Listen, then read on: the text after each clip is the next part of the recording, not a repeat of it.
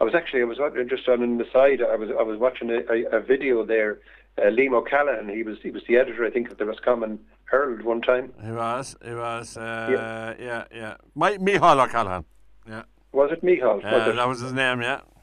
Okay, I think he was from Clonbonifer over that area there near Calgary.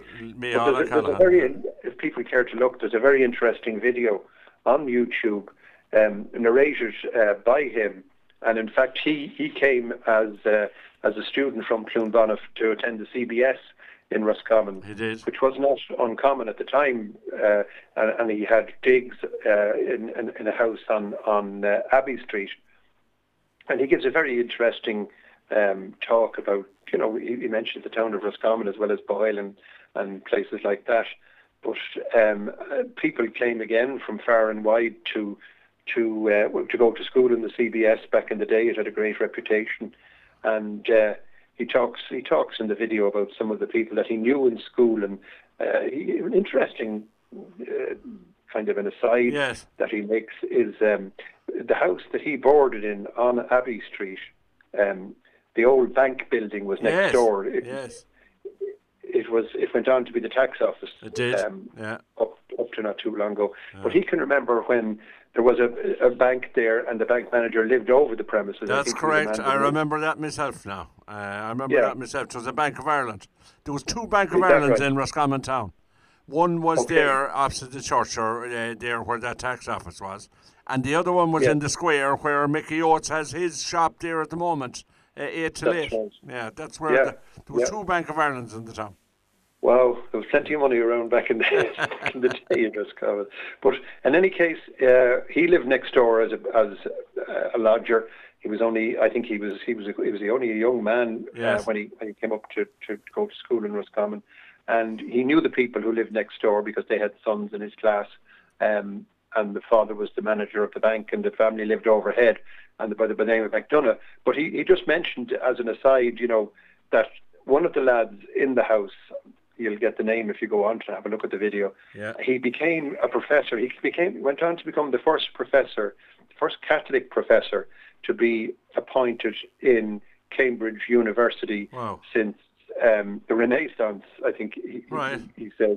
So it was a Roscommon man from Abbey Street became the first professor to be appointed, a Catholic professor to be appointed in Cambridge University in England. I must look up that when I get a chance now. Yeah. If you go onto YouTube and just type in his name, it'll come up. Or if you want to put a link on your own website there to it as well, it's interesting. But anyway, that's a kind of an aside. We're on Abbey Street, so I thought I'd mention that. And then, of course, we have another fine building. If we come out onto the street, onto Abbey Street, we have St. Coleman's. I think it goes by the name of St. Coleman's Club on Abbey Street, and the church there with the 24-hour prayer goes on. Yeah. And again, another fine building, a 3-bay house built in 1870 with hipped roof and lovely corbels and rendered chimney stacks and unfortunately replacement windows at some stage, but I can't have it every way. And it's a lovely building, and again a building of merit. We won't still see them built again like that around the town, I don't think. So to go further up the street, then we go up, and on the right hand side we mentioned it there a couple of minutes ago, the old bank building. That's right. That's right. Yeah. Would you hazard a guess, Seamus, as to when that building was built? I suppose it was the early 1800s, was it? Good, yeah, you're on the ball there. Built 1836. Wow, right. Yeah, so in not too distant from now, 13 years, it'll be 200 years old. Wow. And it was built as a bank, but then it was used for various things, county council offices and all that kind of thing down the years. And we mentioned you went there to pay your motor tax, your motor tax once upon a time. And again, a fine building,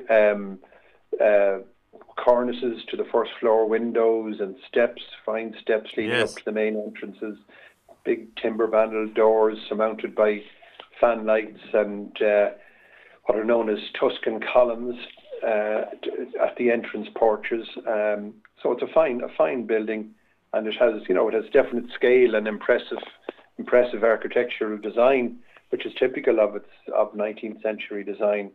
And the building inside itself, it's well proportioned and has a lot of merit in terms of classical motifs and things like that. So as a building, it was socially significant for many years when it was used by the council, and now it has architectural merit. And I don't know what the long-term plan for it is, but it's good that it's there and it's still intact anyway. So then there are where are we head now? We'll have a look maybe at another fine house just up the street from it. It's known as Dunluce House. A large 3-bay house. And where is that one? Well, it's a private house, so I'm loath to start mentioning. Yeah, I know what you mean. It's next door. It's a big Georgian house next door. Oh yes. Yeah, yes, I know where you're talking about. Yeah, again, a fine house. It was used I think it was used as a guard station temporarily one time, and a long time ago, the big all the plaster has been chipped from it in years gone by, and you can see the lovely stonework is exposed now. Yes. It's a fine building, 3-bay, 2-story over basement. Again, built in the early part of the 19th century, around 1820. Again, with the lovely timber sash windows, and it's an elegant house, and it has obvious classical proportions, and it's a nice. There's a nice mix of houses on Abbey Street between kind of a mix of modest, we call them Georgian terraces, and churches and detached houses. So a nice some lovely buildings of merit along there. And another thing, and I think we mentioned last week when we were talking, something that people mightn't notice, but on Abbey Street, across the road from where that new coffee shop is. Yes.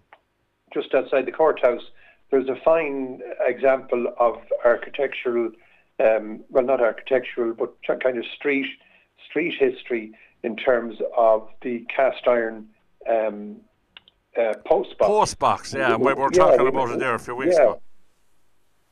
We mentioned post boxes, and I don't know if anybody has come up with a solution, or not a solution, but an answer to the question as to who knocked the post box that was down at Greedy's corner. Yes. You'll have to wait.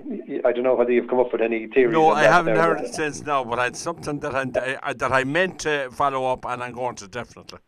Yeah, whenever the museum opens again now, it shouldn't be too far away, hopefully.